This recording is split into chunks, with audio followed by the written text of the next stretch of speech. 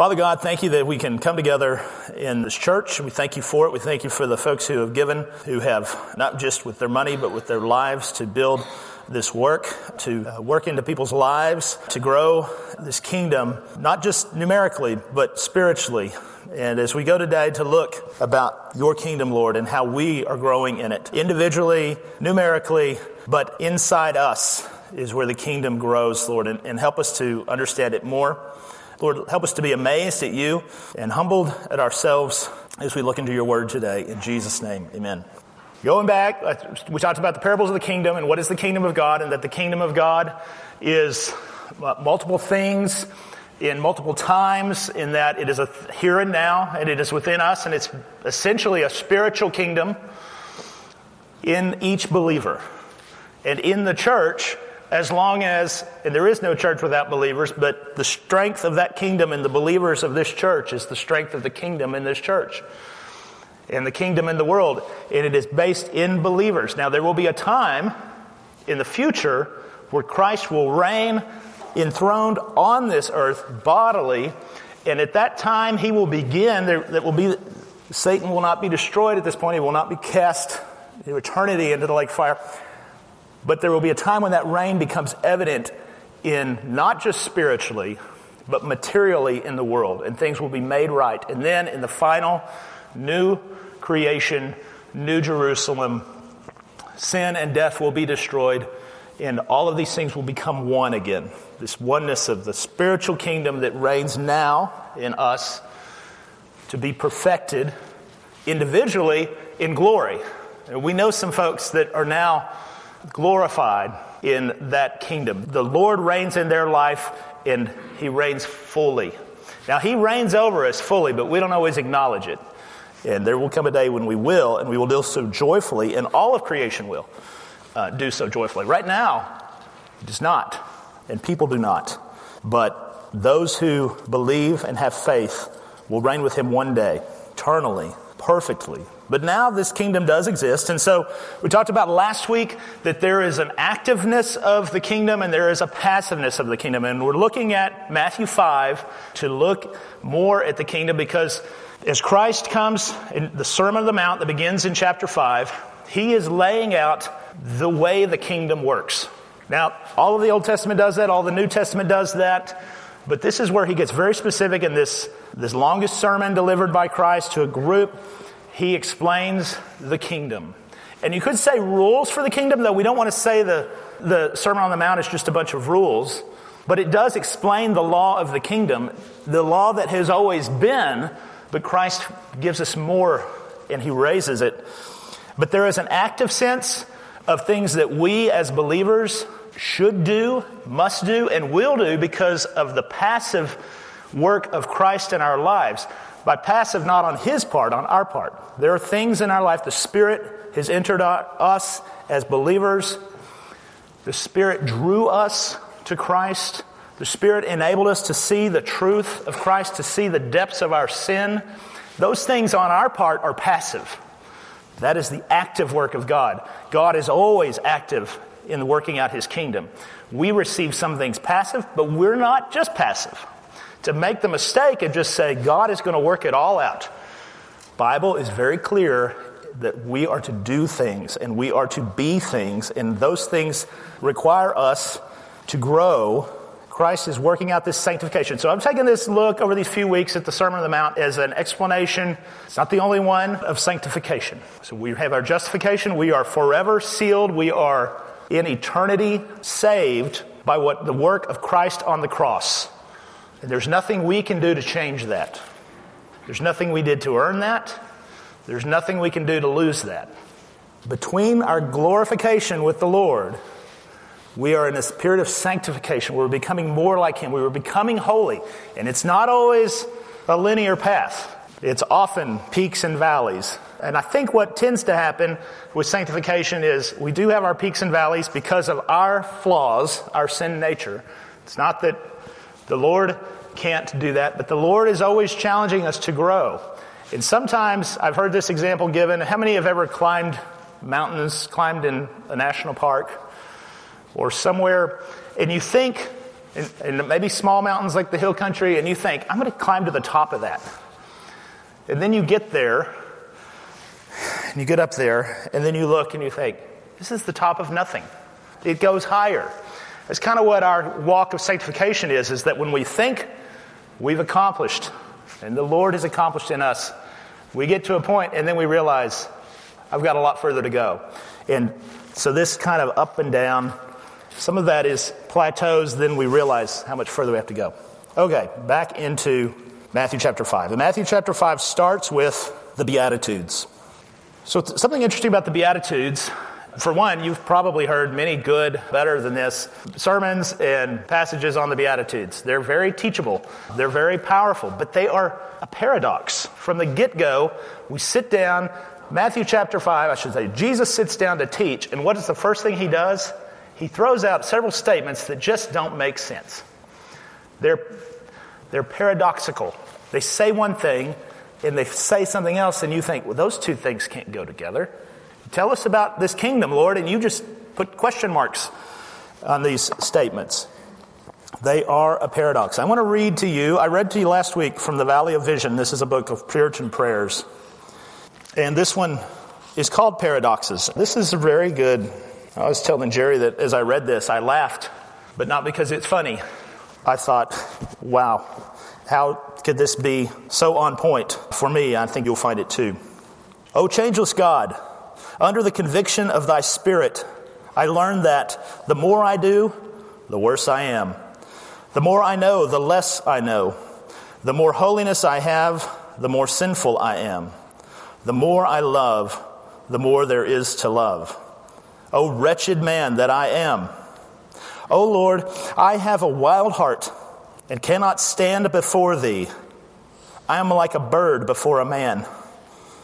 How little I love thy truth and ways. I neglect prayer by thinking I have prayed enough and earnestly, by knowing thou hast saved my soul.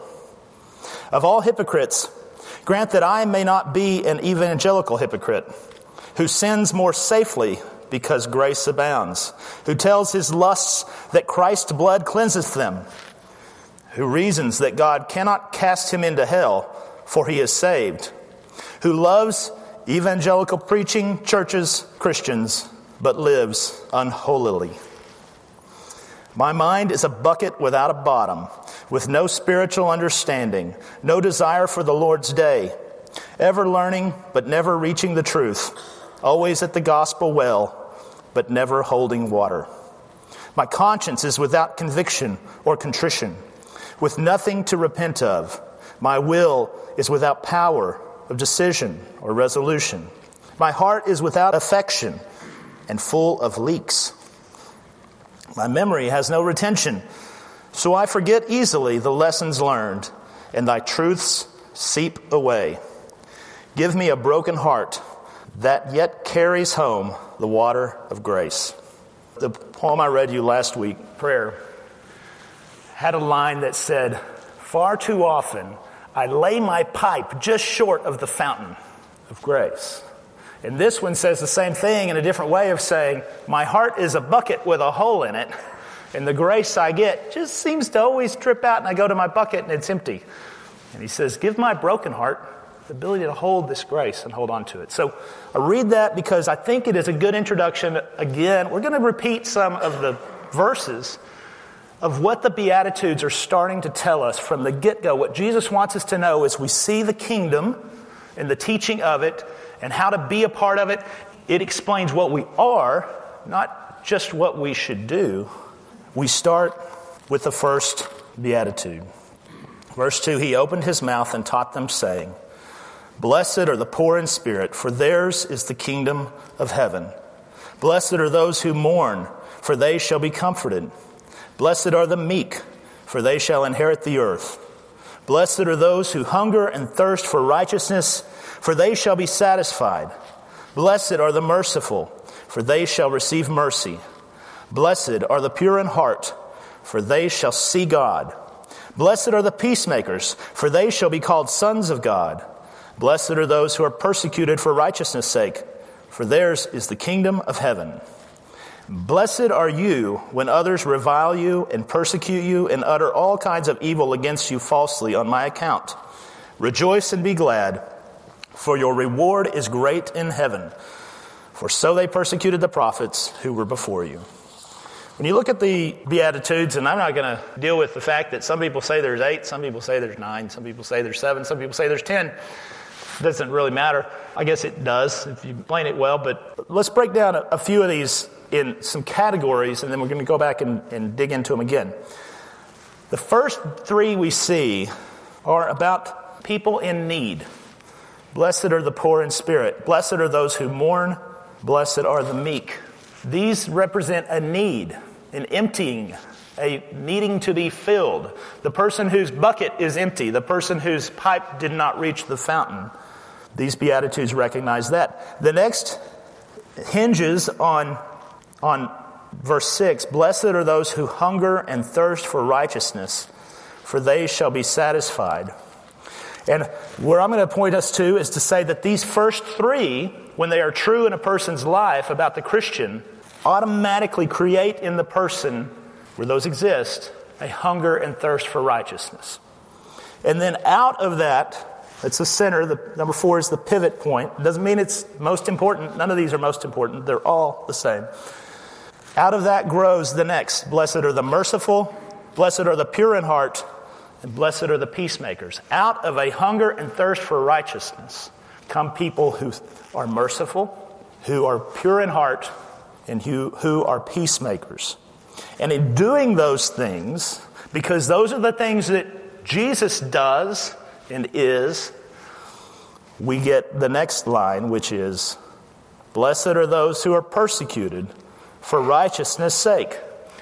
All of these things, merciful, pure in heart, peacemaker, and there's much more we could say of righteousness. But when you've got through this 7th, now comes the 8th. You will suffer as Christ suffered. You will be persecuted for righteousness' sake. So there's how they kind of build on each other. I want to read one quote before we go on. I had this one last week, and so I kept it this week. I think it's really good. As we talk about the Sermon on the Mount, as we talk about the Beatitudes, but the entire Sermon on the Mount, Jesus is, in a sense, restating the law, but he's taking it to the nth degree. He's not changing the law, but he's saying, you think the law was hard? Adultery, murder? You think you're not guilty of those? Let me raise the stakes. This is what the spirit of the law has always been, and it's so hard to accomplish. And then so the Sermon on the Mount is an idea of what law that we must do, we will fail. And anyone without the Spirit has no chance of even fulfilling any of it, and definitely not doing it joyfully with a desire. We don't look at the Sermon on the Mount necessarily to say, be this way, do this. What it is saying is that if you're a Christian, if you're part of the kingdom, this is what you are. And this is the things you will do. Paul Tripp said, our acceptance with God is only ever based on the person and work of Jesus Christ.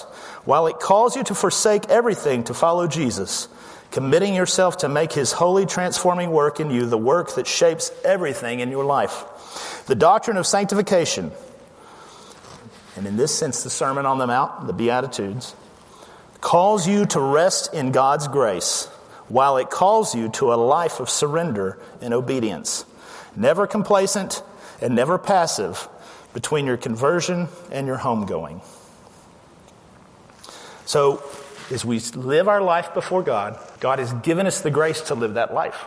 Grace that justifies us, grace that sanctifies us, and grace to take part in that sanctification. And in doing so, we bring glory to God. I talked about this last week, and then Sam used this verse as well, of saying the aroma we have of Christ, which to those who are being saved is a sweet aroma. It is a sweet aroma to God, but to the lost, it's the stench of death.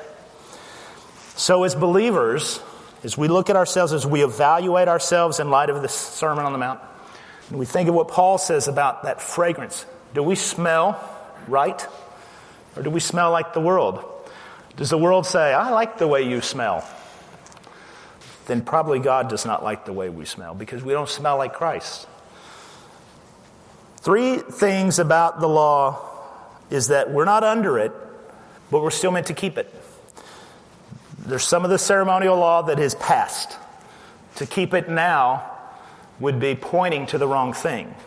But the moral law remains. Flip over to Romans 8. The verses will be on the screen. We do need to keep some law, but we do it through a mechanism that we didn't have before we were saved. To keep the law before we're saved, 1, earns us nothing. 2, is impossible. 3, it condemns us. But it does guide us to God's truth, and it helps us to know that we're sinners. But when we are saved, keeping of the law no longer, that we couldn't keep anyway, is a way to salvation. But it is something we keep, but we keep it through the Spirit. And that's what Paul says in Romans 8. Let's start there, verse 1. There is therefore now no condemnation for those who are in Christ Jesus. For the law of the Spirit of life has set you free in Christ Jesus from the law of sin and death. For God has done what the law, weakened by the flesh, could not do. By sending his own Son in the likeness of sinful flesh, and for sin, he condemned sin in the flesh, in order that the righteous requirements of the law might be fulfilled in us, who walk not according to the flesh, but according to the Spirit. Now, let's take that verse, leave that verse up there.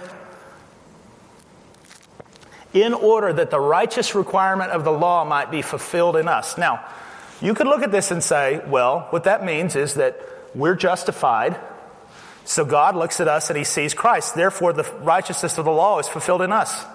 No, it's not. Who's it fulfilled in that case? Jesus. What Paul is pointing is that we can fulfill the righteous requirements of the law here and now. Me. Justified by Christ, which I could never do myself. But Paul is saying we can fulfill the righteous requirements of the law. But how do we do that? He says it right there. According to the Spirit. The flesh couldn't do it. I think sometimes we read that verse and we stumble about who the righteous requirement of the law might be fulfilled in us. We're assigning what Christ fulfilled the law, but he's saying us, we will fulfill the law. Now, in the Spirit. Continuing in 5. For those who live according to the flesh set their minds on the things of the flesh, but those who live according to the Spirit set their minds on the things of the Spirit. For to set the mind on the flesh is death, but to set the mind on the Spirit is life and peace. For the mind that is set on the flesh is hostile to God, for it does not submit to God's law. Indeed, it cannot. Those who are in the flesh cannot please God. You, however, are not in the flesh, but in the Spirit, if in fact the Spirit of God dwells in you. Anyone who does not have the Spirit of Christ does not belong to him. But if Christ is in you, although the body is dead because of sin, the Spirit is life because of righteousness. If the Spirit of him who raised Jesus from the dead dwells in you, he who raised Christ Jesus from the dead will also give life to your mortal bodies through his Spirit who dwells in you. Now, I want to pick at these words again because I think this is I think we see truth in this verse, but we don't see all of it often. If the Spirit of him who raised Jesus from the dead dwells in you, if you are a Christian, true believer, the Spirit dwells in you. He who raised Christ Jesus from the dead will also give life to your mortal bodies. Stop there. Let's ignore the rest of that verse for just a second. Our mortal bodies will rise again. David, you asked me this question earlier. We were talking about it. If I die today, the rest of you are still here. It's not a rapture. I will be with the Lord. My body's still here. But it will rise. But I don't think that's exclusively what that verse is saying. Through his Spirit who dwells in you. When I die, I still am indwelled by the Spirit of God. The Spirit doesn't stay behind with my dead body. He is with me. My body's left, I'm separated from it, and that's not great. That will be fixed in the Lord's time. So I think we've got to read this verse and remember that what has happened is that our mortal bodies, we are in dead flesh. And when we're saved, It's definitely dead. It was dead before. We had dead hearts. But now we recognize this body has been put to death. Yet, I'm walking around.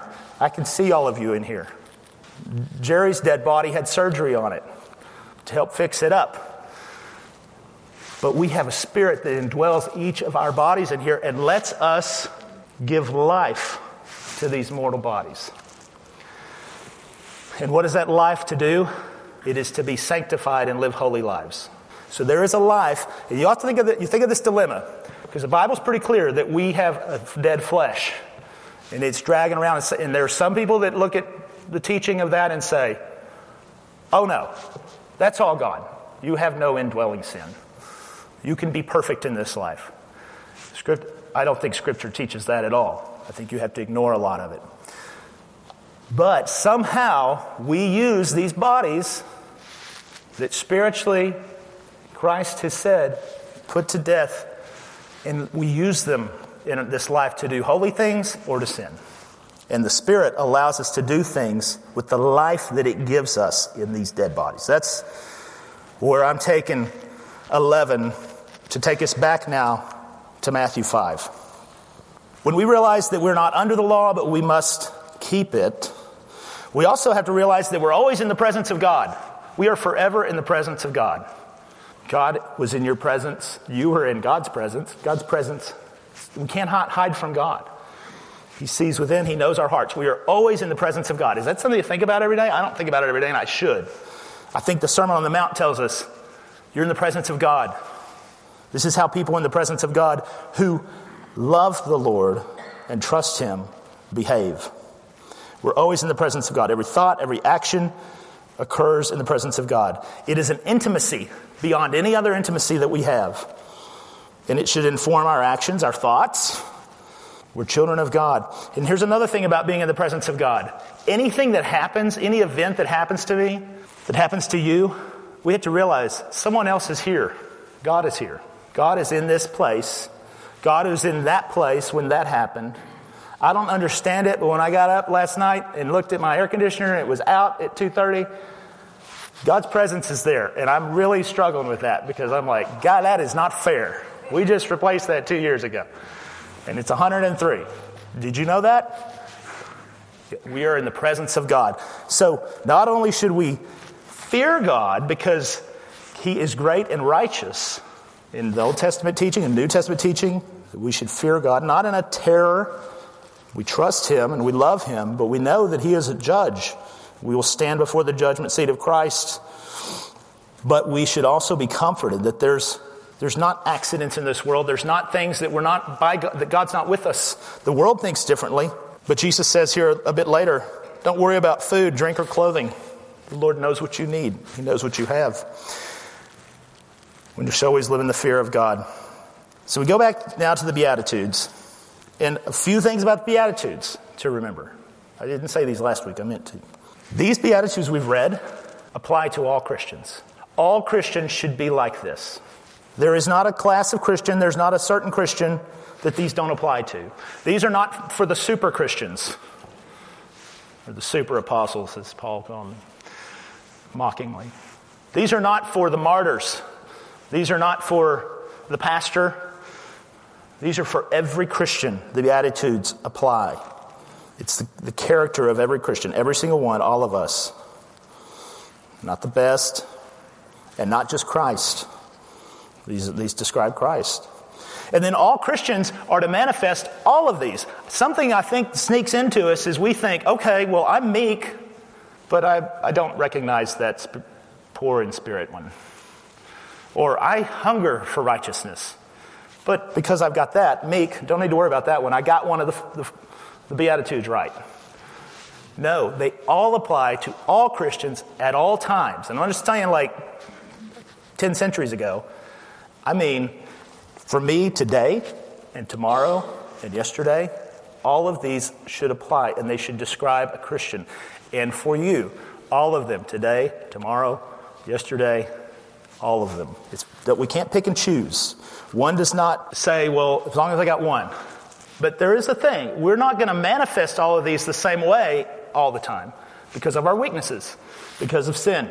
There will be times that you could say, well, I can definitely see the meekness that the Lord talks about in Matthew 5 in this person. And I don't notice the others. It's just not apparent. I trust they're good. We're not going to judge each other that way. But there are times we'll feel more of one, less of one. But we are to have all of these as our characteristics as Christians. And then another thing, and this is maybe a hard one to get, is that none of these are natural characteristics. Now, you could say, well, I know people that are meek that aren't Christians. There are people that are meek. There are people that mourn who are not Christians. There are people who are empty. They have a poverty of their spirit who are not Christians. There are people that hunger and thirst for righteousness, a type of righteousness, who are not Christians. We all have characteristics. We have different levels of meekness naturally. Most people, that's a hard one to come by naturally. But that doesn't matter. These are spiritual works done in us through the Spirit in our sanctification. If we come to Him and we say, well, I started out meek, so I got that one covered. No, you didn't. If you said that, you probably should just cancel that one in your pride. Now, these are works of the Spirit. C.S. Lewis in Mere Christianity, he talks about two people. The question is if Christians are supposed to be so good, how come some of the meanest people I know are Christians? And I know some atheists that are just great, the kindest people. Lewis makes a great point. He says, we all start with different faculties. We're like different car companies making different cars. But Christians are under new management. And some of the old equipment is going to get upgraded. In fact, all of it will. And then the atheist, in his example, that was given great qualities of meekness, of kindness, being a peacemaker, those things bring no honor because they're outside of faith. They're outside of honoring the Lord. He doesn't care to honor the Lord of those things. Therefore, they're sinful. They're pride-making. And they do not bring glory to God. But God put them in there, and that person too. And they have a responsibility to hand them over to Him, as we do as Christians. But it's not natural tendencies. We can't confuse our temperament with our transformation. It's a spiritual matter. It's a spiritual work. So let's go now back to poor in spirit. Blessed are the poor in spirit. This is where we start. If you look at the Beatitudes, we can look at them as a path of the believer coming to know Christ, growing in Christ. And what does it start with? To be poor in spirit. So what does that mean? I like to go ahead and just use the word poverty of spirit. It's an emptiness. It is a attitude toward the self of saying, I'm missing what I need. And we don't do this looking at each other. These first things, the first two at least, are looking at ourselves. We don't go to somebody else and say, decide if you're poor in spirit or not. We're not the judge. We stand in the presence of God and His holiness and His righteousness. If we look on Him with eyes that have been opened to His glory, they have to be open first. We have to see. The Spirit has to start this work in us so that we can see how holy and great He is and how empty and how sinful we are. Well, that's the first step in coming to know the Lord. If you don't believe you're a sinner, you can't trust Jesus as your Savior. If you don't believe that Jesus can save you and you need salvation, and that He will judge the sins of all, then you can't come to salvation. Now, I don't want to say too complicated because we're not going to go ask the kids in 4th and 5th grade, do you understand all these things? Faith is simple, but there is in all faith, saving faith, an understanding of this that will be evidenced by believers who are poor in spirit. Are we poor in spirit? It means an absence of pride, an absence of self-assurance, conscience that we are nothing in the presence of God.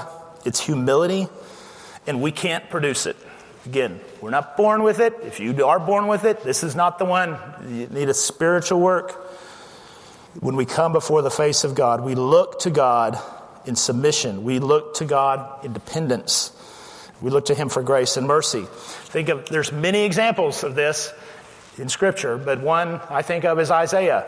And he is in the throne room of God, and he sees the glory of God. And what does he say? Woe is me. I am undone. I always thought of that phrase, I am undone. You know, we see sci-fi movies, or you see hero, you know, what do you call them? Marvel or things like that. And somebody always has a blaster. They blast somebody. They just disappear. You know, there's not even blood and guts. They're gone. And I think of that as like Isaiah. Isaiah's in the presence of God and thinking, I am so empty. I am so sinful in the presence of God that I am coming undone. My atoms cannot hold up to the glory of God. That is an idea of poverty of spirit, an emptiness. Not of a depression. Don't confuse this with that. That's not a spiritual. The Lord's involved in people's lives on the depressing side of that and the getting over it side of that. But it's not that coming to Him just saying, well, I'm just poor in spirit and I hate myself. No, it's different. It's a poverty of spirit. You think, okay, well, how do I know if I have a poverty of spirit? Look to God. Look in the Word. Are you in awe of God? And do you recognize your need? And I'm not just saying these things to the person who needs to come to know the Lord. And I'm assuming that we all know the Lord. But that may not be the case. But that goes every day for a Christian. The gospel is important to us every day. For the rest of our lives and eternity, we will celebrate the story. I love the hymn that we will tell the angels who've been looking in on these things. This is the story. This is redemption. I love to tell it. These Beatitudes apply to us at all times. It's not just the believer, somebody who comes to faith at first has a poverty of spirit. No, every time we look at the Lord, when we understand Him rightly and when we understand ourselves rightly, we should recognize and be poor in spirit. And that moves to the next. So in the believer's life, as this thing is established, this next comes, and blessed are those who mourn. When we recognize that we are sinners, we will mourn. This is a spiritual mourning. This is not being sad because somebody died or something bad happened. That mourning will fade. This is a mourning that, in the light of our sin is always bad. As this prayer we read says, I'm confused thinking that forgiven sin is okay sin. It's sin. There is, I think, within Christians, if you look historically, if you look in recent history, and you may know some, there are some Christians that are so dour. I think of Eeyore, Winnie the Pooh. That is not what this is about. But it's also one thing we probably see more of is Christians that never mourn. A church that believes that everything is jovial and just, this is the feel-good place. It does feel good to be believers. It does feel good to worship. It does feel good to read God's Word. But sometimes it doesn't, because we see God and we see our sin, and that shouldn't feel good except in the light that we're forgiven. That feels good. Is a spiritual mourning. If we have a false happiness or a false dourness, that's not mourning. But a deep conviction of sin is.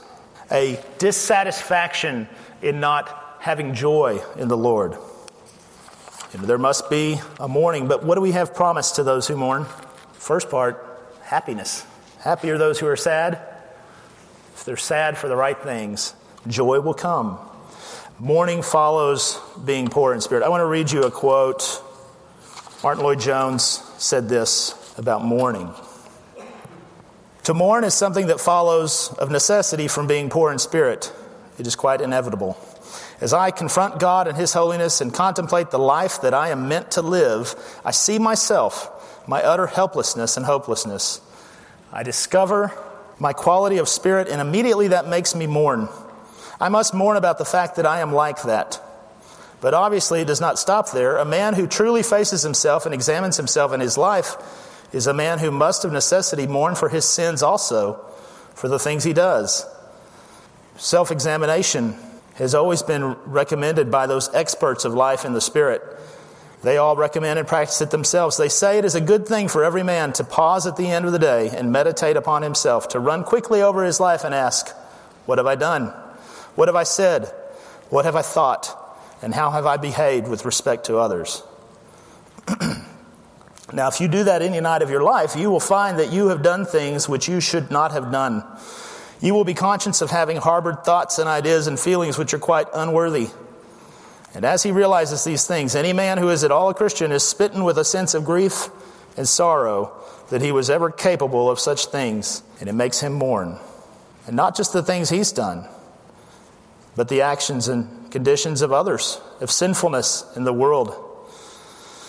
What does it maybe do that? What does it makes me like that? Now, to meekness, these are kind of dour things. But he starts by saying, blessed, happy are those who understand this. And in the Christian walk, in our emptiness, and we go to mourning our sin when we understand it, the next step is meekness. And meekness is the one that turns from being just an individual understanding of yourself to that of others. All of us can be pretty good, if we're honest, to know what our sins are. Mostly. David said, forgive me of my the sins I don't even know about. But we can be pretty reflective and say, yeah, that was wrong. I sinned. But you know what we don't like? When somebody else does it. We just don't like it. Even though they're right.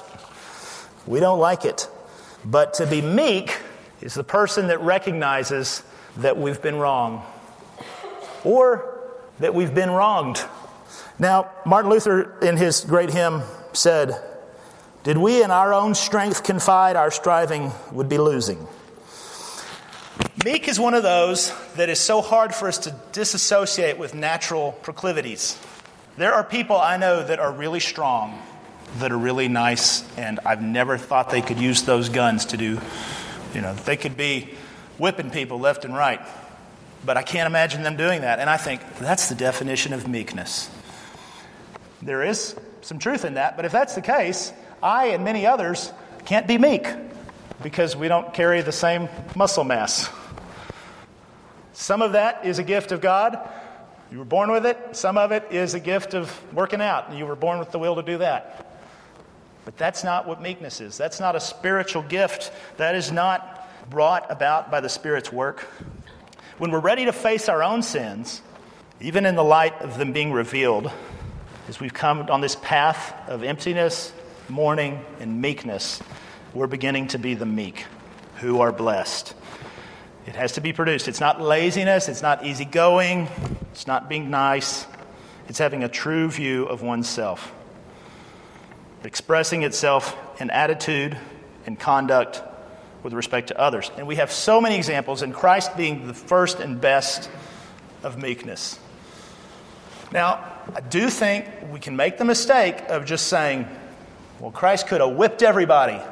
He could have called the angels down. And that's what meekness is. You could be really strong, but you hold it back. Again, there's truth in the definition. But you could be a weakling in your attitude, in your heart, in your mind, in your spirit, which is what guns you have, what strength you have. Your spirit is where it counts. And you can have a spirit that is ready to fight, a spirit that's ready to brawl, a spirit that's ready to say, I do not accept that, and you're going to pay for saying that. Sometimes we say that to the Lord. And when we get through these three, the next move is what we'll talk about next week. Blessed are those who hunger and thirst for righteousness, for they shall be satisfied. I'm going to read to close one more quote from Lewis when he's talking about these two people as an example of all of us. If you come with nice things, if you come with what you think are being blessed by the Beatitudes, but they're not from the Spirit, take this to heart. It costs God nothing, so far as we know, to create nice things, but to convert rebellious wills cost Christ's crucifixion. God became man to turn creatures into sons, not simply to produce better men of the old kind, but produce a new kind of man. And it is not like a horse being taught to jump better or faster, but a horse becoming Pegasus, a new creature. That's what when we start the Sermon on the Mount, and the things we read and think, well, how can I do that? How can I turn the other cheek? How can I give them my coat? Well, there's some things we can get a little crazy in how we try to understand it, but what we can know is that to be poor in spirit is a virtue, and it's blessed. And to be meek and to mourn. And when we start there and we get there, within us will build a hunger for righteousness from the Spirit within. Let's pray and we'll go. Father God, thank you for your mercy in our lives. Thank you for saving us in ways that we could never approach, nor would we desire, in Christ's sacrifice on the cross, in his resurrection, in the hope that we have of eternity, Lord. And as you make us more like Christ, we thank you for your mercy to grow in holiness, to grow in Christ's likeness. Help us to do that, Lord. I pray you would, and I know you will, goad us, poke us when we turn, when we ignore your truth and your glory, when we think too much of ourselves. We think that we can do all of this on our own. Lord, be with us now as we go to worship, as we go to hear your word. I pray for our pastor as he teaches us, Lord, that you would continue to work in our hearts through the power of your Spirit in your word. In Jesus' name, amen.